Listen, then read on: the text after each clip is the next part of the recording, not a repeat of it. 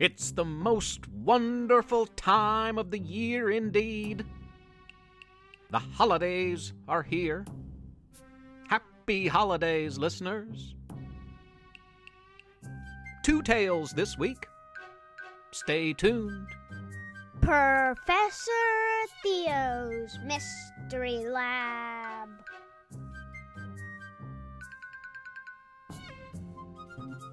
I'm Professor Theo.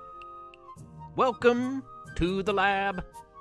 I'm broadcasting from the campus of Splendid University in beautiful downtown Splendid, West Virginia. As rain falls outside my lab, slowly but surely turning into the first snow of our near winter.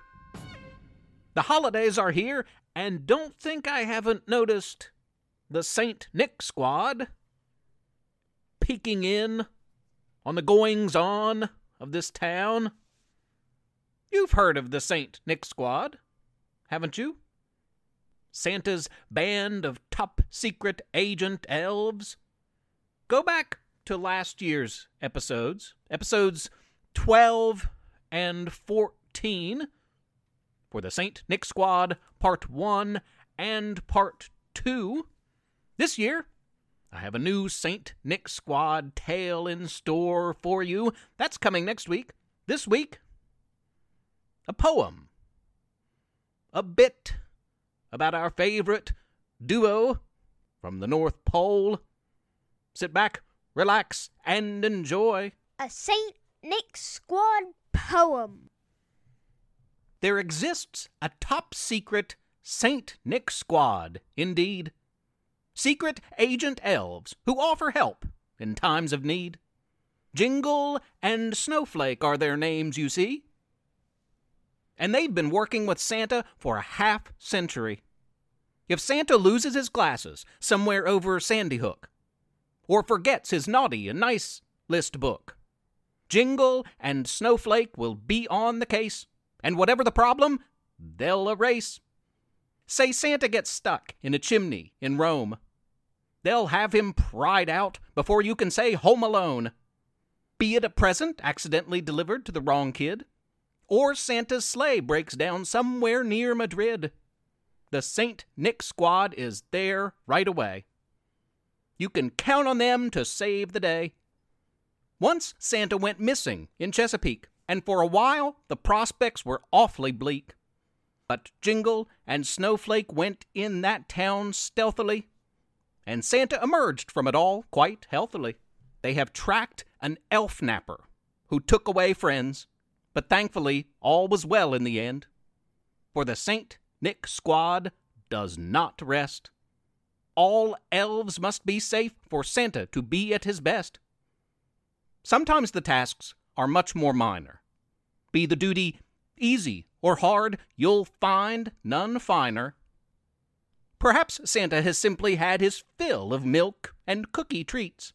Jingle and Snowflake can help with the eats. Occasionally they're spotted on special missions, weeks before the holiday. You may have even spotted one yourself. But they're often too quick, with a fast getaway, and you're convinced it was just a toy elf on the shelf. When it comes to the magic of Christmas yearly, Santa often gets top billing, but without his St. Nick Squad dearly, much would not be quite as fulfilling. For many a muddied Christmas mess would persist. It's the St. Nick Squad's job to see you never know those messes exist. So when you hear reindeer hooves up on your rooftop, and a ho, ho, ho bellows into the late night air, know, too, that the St. Nick Squad will never stop, for Jingle and Snowflake are too always there. May your Christmas be merry, and your holidays blessed. May you think beyond fun new playthings in the toy chest. Think of thankful things. May those joys be a heap. And may these wondrous thoughts and this poem relax you to sleep.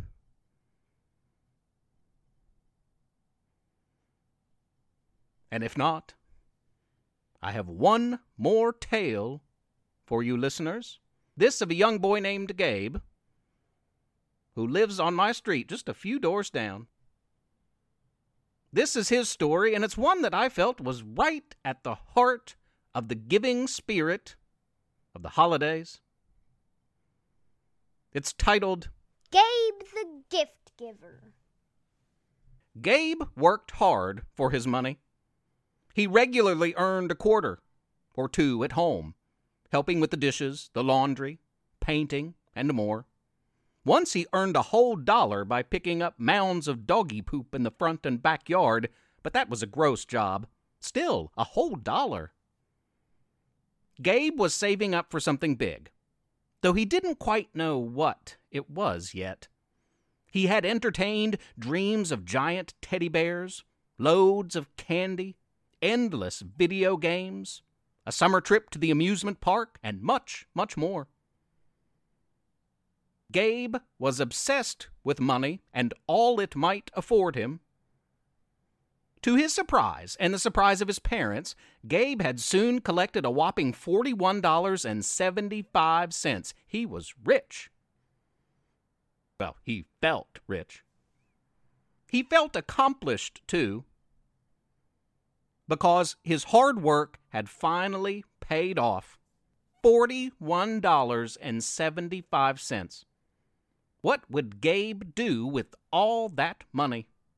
Gabe knew that his mother liked painting her nails, so he set aside a couple dollars to buy her some brand new nail polish for Christmas. $39.75 remained. Gabe wanted to get his father something too, so he spent a couple bucks on that bubble gum that his dad was always chomping on. $37.75 remained. Gabe didn't want his friend Pam to feel left out, so he purchased some Toy Story and My Little Pony and Avengers stickers for her favorites. $34.75 remained. The dog would be very upset if everyone else was rewarded but him, so Gabe spent $1 of his own money on a special treat for the puppy. $33.50 remained. He lost a quarter somewhere along the way. A lot of money remained, and Gabe knew just what he wanted. At the big box superstore, Gabe eyed a giant Buck versus the Great Chili Monster action figure playset. The Buck doll was almost as tall as Gabe. It cost $30. Did Gabe have enough? Indeed, Gabe could buy this most amazing adventure set and still have $3.50 left. That was almost all his money, though. He hesitated to spend it all in one place. While standing in the aisle, staring at the Buck, kid superhero, and arch nemesis the Great Chili Monster, Gabe met a girl named Wendy. He always liked the name Wendy because it reminded him of the story of Peter Pan. Wendy was a nice girl, with the love of all the same superhero toys and stories as Gabe. And though they shared the same interests, they didn't seem to share any of the same toys. Gabe kept asking Wendy if she had this or that, and she always answered with a no. "Gosh, don't you have any toys at all?" Gabe asked. "No, not many." Wendy answered this way, but she didn't seem sad about it.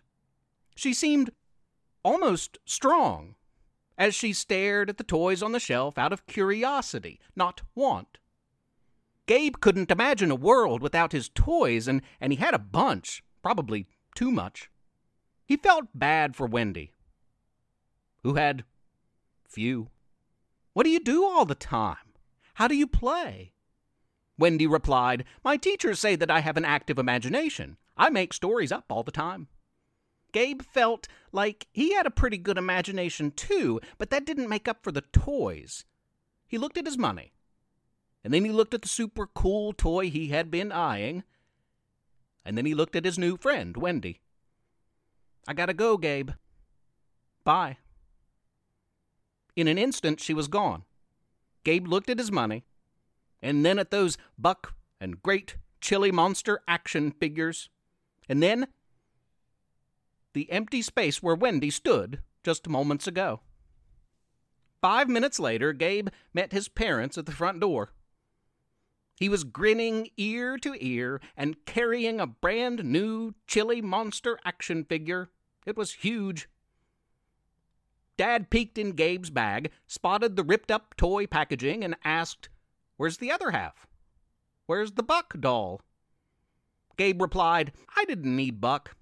I just needed the bad guy. I figured I could pretend to be Buck and fight off the great Chili Monster all on my own. I mean, it's almost as big as me anyway." His parents both shrugged and led Gabe home, where he played and played with that massive great Chili Monster doll until he fell asleep, smiling. And he dreamed of Buck, the kid superhero, and a friend, a girl named Wendy, that he met earlier that day. Hopefully she was somewhere smiling, too. The end. Be good to each other, listeners. And think beyond your own wants. Think of those around you. And despite all temptations, think of giving at least as much, if not more, than receiving in this joyous time of year.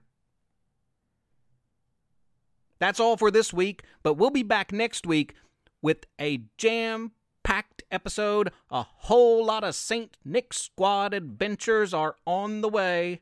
Next week's episode is devoted completely to Jingle and Snowflake. So come back and join us for episode 62. And in a couple of weeks, on our New Year's special, at last, you will be introduced to the Pretty's Emporium in downtown Splendid. More on that soon. In the meantime, have a wild and wonderful week, listeners. Happy holidays. Professor Theo's Mystery Lab is written and read by Jonathan Joy. And Levi Joy. I'm Rissy Joy, the proud wife and mother of these two. Please rate and review the podcast on iTunes. Spread the word. Tell a friend. If you don't, Professor Theo might turn you into a snake. If he could do that type of thing, I mean. Also, please consider supporting this project by making a small monthly pledge at ProfessorTheo.com. You can email our family at theprofessortheo@gmail.com or tweet at us at Theo_mystery. Thanks for listening. Tune in next week.